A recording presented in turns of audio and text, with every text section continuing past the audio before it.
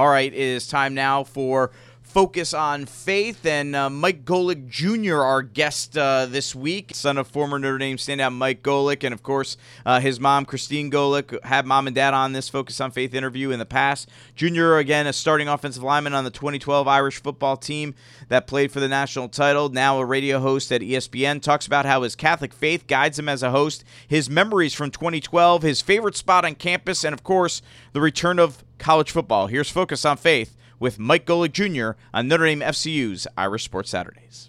All right, Mike, first of all, college football is back. I know you've been very vocal on social media, on your radio show, discussing all this. Are you amazed that we are finally here and that Notre Dame football is going to play a game here against Duke?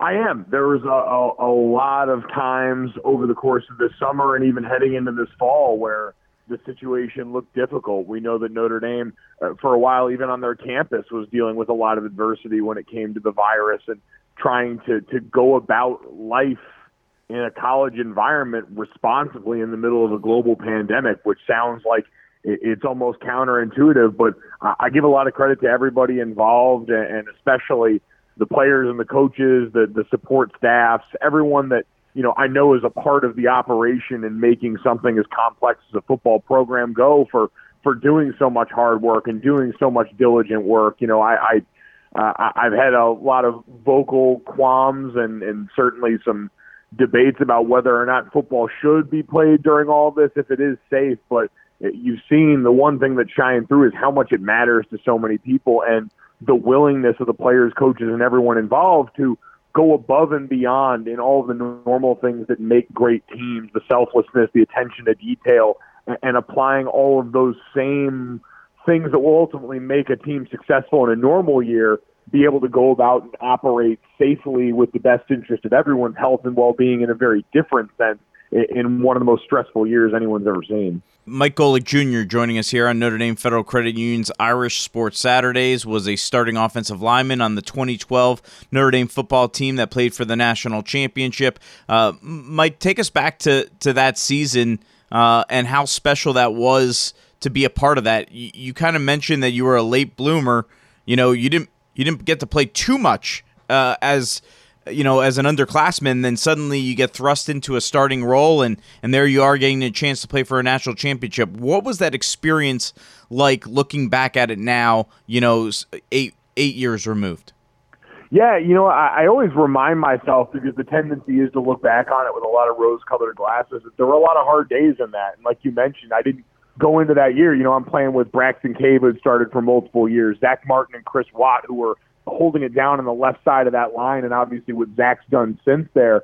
And so for me and Christian Lombard on the right side of that line, there were some growing pains. And Harry Hiestand, who's the best coach I've ever had on any level, was also someone with an incredibly high standard. And so going in every day, you felt the pressure to meet that standard. We knew what was on the line and what we thought we were capable of. So I always remind myself that the beauty of that season and the reason that I remember it so fondly now is because it took so much hard work, and there were days where it was a grind and you felt like it was more of a job than anything else, but those are the things that are necessary, and I think that's one of the things I always took, which is anything in life that's of any value is going to take, at times, repetition, doing the right thing over and over again in the dark when nobody's watching so that you can reap the results when you've got a stadium around you all of a sudden that's decided to pay attention. And I know that's bled over into my work life, but getting to do that and enjoy it with the guys that I did, the teammates that we had that are still some of my closest friends, guys that I keep in touch with, having those memories of some of the big-time stages we got to play on during the course of that season. I think all of those things, and especially now working in sports media, they're all the things I draw on so readily because you got to remind yourself every once in a while what it's like to be in those shoes and in those moments as you get ready to cover athletes that are going through them in real time now. Got a favorite spot on campus? I mean, I always tell people you play the hits when you go back to Notre Dame. I was back out there briefly this summer before a lot of COVID-19 made traveling a little more difficult. I just got to spend some time out there by myself, and I go to the grotto. I go by the lakes. I bike over by campus, and I see all those spots. I always tell people the coolest thing about the grotto to me is that I've never been there alone. Like I have been there at every hour, every season, every time of year, and really every circumstance, whether it's been joy or sorrow. And you're never there alone. There's always somebody else down there coming to try and have a moment to themselves and be in a spot where they can, just have a few minutes of quiet. And I think, when you're in college there, you've got so much going on that you're trying to balance on campus that it's sort of a respite. And when you leave and you're a graduate, you come back and it's a spot where you can kind of reconnect in the same way, a spot that's still kind of yours in the way that the rest of campus isn't anymore. The rest of campus belongs to the kids that are there now, and rightly so, but you can kind of come back and intersect with that one spot that always just, it feels a little, it feels a little more down there. Everything feels a little more down there. You went to Catholic high school, obviously went to Catholic University at Notre Dame. Just having that education, how have you benefited from having that Catholic education that you had, Mike?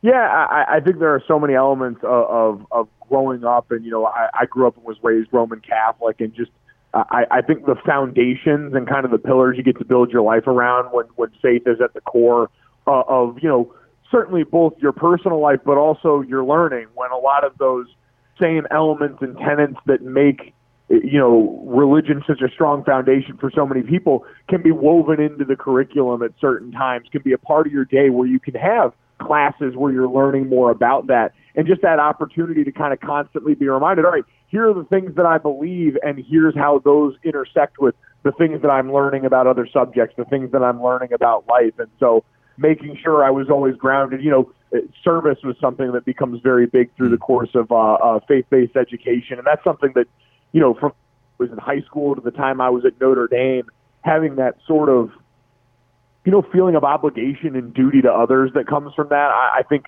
it is a huge thing that I've noticed in a lot of my peers also, that, whether it was going through Catholic high school and, Catholic education before that, and through my time at Notre Dame, has tended to be the biggest thing that resonates later on in life, is it really does make you so accountable to other people and understand that your duty is to make sure that, everyone around you gets a great opportunity and feels supported, and we're only the best when the least of us feel like they're the most, and I just think that dedication to service was really something that always resonated with me through the course of that.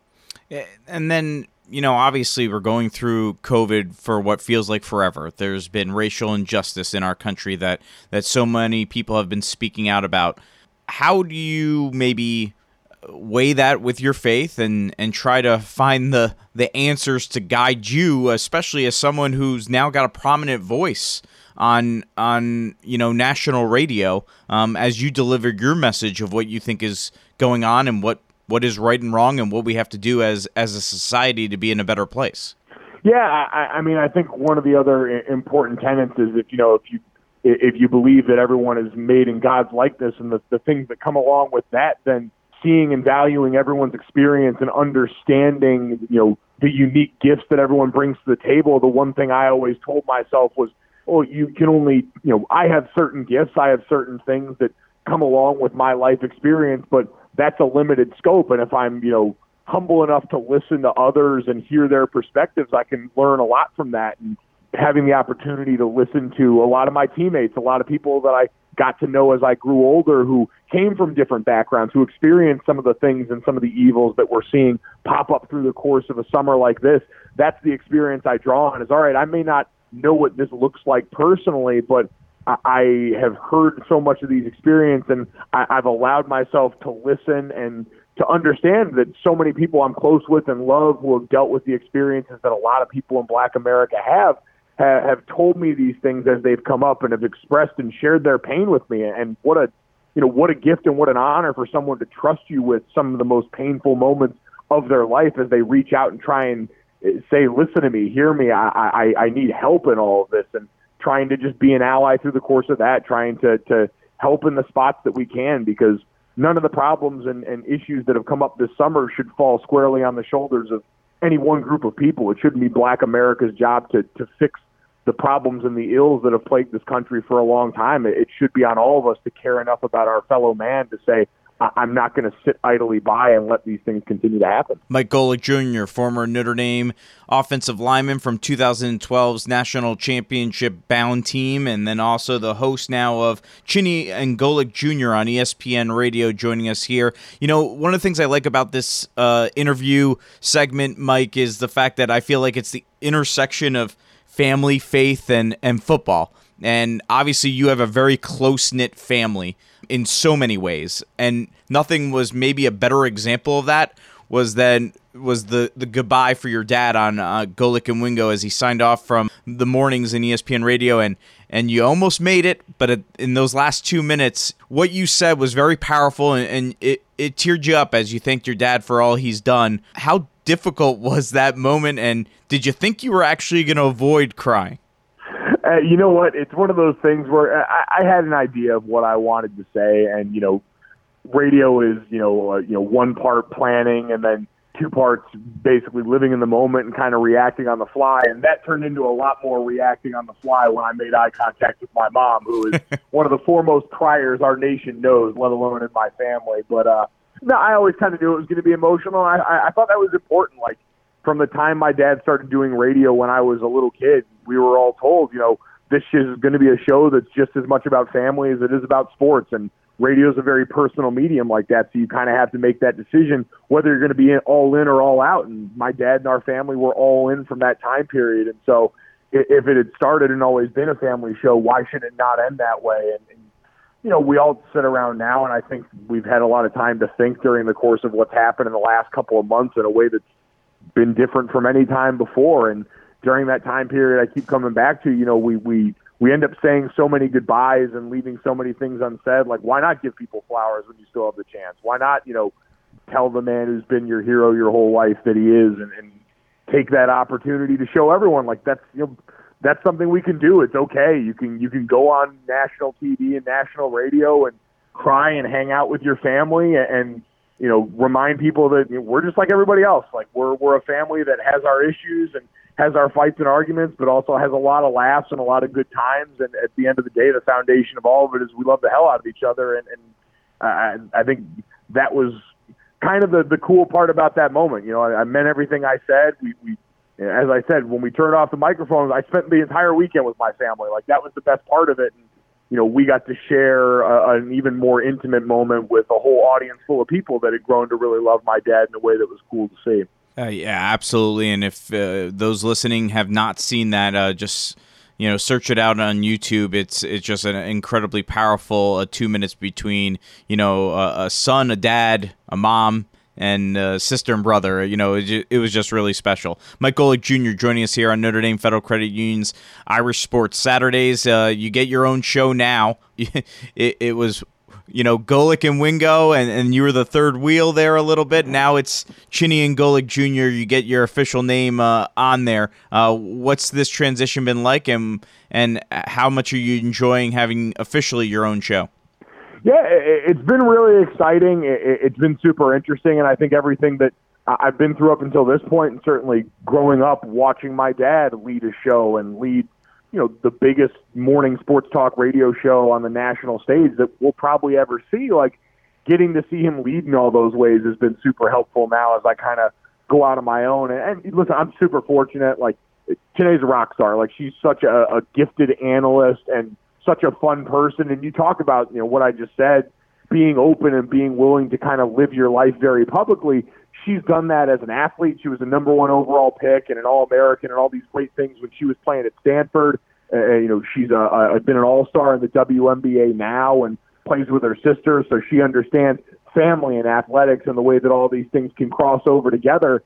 And so I just think that pairing, having someone now who is around my age, it just allows us to do some pretty fun things and to grow together and learn in all of this. And so there are so many ways it's different. I was working with my dad and Trey, who are 2 multi-decade veterans in this field and who knew so much that I was trying to just tap into. And now we get to sort of, make mistakes going 100 miles an hour, kind of the old sports cliche, but that's what we're both used to. And so we try and bring that mentality each and every day and know if we're going to mess up, we're going to do it full speed.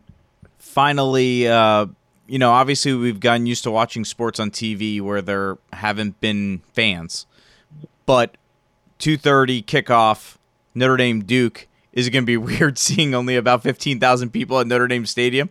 It's going to be very, very strange. I had the opportunity to call what was technically the first college football game back. It was Central Arkansas and Austin Peay, so an FCS matchup, but still one. There were only, I think, 5,000 people in attendance, maybe even less than that. And seeing the shots of people sparsely spread out, socially distanced throughout the stands, and we know for Notre Dame it's going to be that way for the students and the faculty and the people around campus that have the opportunity to be there. But I think for us at home, we've gotten sort of used to that experience. I'm sure for the players it'll be a bit of a jolt at first, but at the same time, I always said, when you get out there in between the white lines and you've got a 300-pound guy who's, in my case, was a better athlete than you trying to come across and run through you on the way to hitting one of your buddies, it's amazing how quickly you can snap into form and all of a sudden self-preservation takes over and gives you a fair amount of juice. So those guys will be excited. They've been working so long in such adverse circumstances to get to this point. It'll be great for them, and I think at this point for all of us, for anyone that has even felt conflicted, it's not because we don't love football and don't want to see it and that there won't be a ton of joy and just having something back that feels normal in a year that's been anything but. Mike, thank you so much. Thanks, Angelo. Mike Golic Jr. joining us here on Focus on Faith and Notre Dame Federal Credit Union's Irish Sports Saturdays. Just a great guy from a great family. Kevin, your thoughts on what some of the highlights were there from Junior's interview? Well, I just think it was awesome. Again, I'm on that thankful bandwagon, but to have the couple highlights, just the Catholic education's great. You can tell that just with his upbringing and kind of his mentality. To speak about the Grotto, again, growing up in South Bend, that's another thing that I take for granted. And then a lesson learned, that hopefully my kids are listening, is doing the repetition of doing the right thing when no one's watching. So that's really powerful. But yeah, what a great segment, great guy, faith, family, football. It's wonderful. And he was, I'll just say this, he was not originally scheduled to be this week's interview, and got a hold of him real quick, and he said, yep, let's do it, because that's the type of family they are. Yeah. And I wanted to have him on this year, but we sped that up a little quicker than usual because of something else falling through. But thanks again to Mike Golic Jr. for joining us here on Redeemer Radio. What's the difference between Notre Dame Federal Credit Union and a bank? Well, banks are owned by investors looking to make a profit. Notre Dame FCU is different. We are a not-for-profit, member-owned cooperative. Our mission is to help our members improve their lives by providing products and services to save them money. If we end up with too much money ourselves, we simply give it away to our members' favorite charities. Last year, over $1 million. You already share our values. Why not share in our benefits? Notre Dame Federal Credit Union.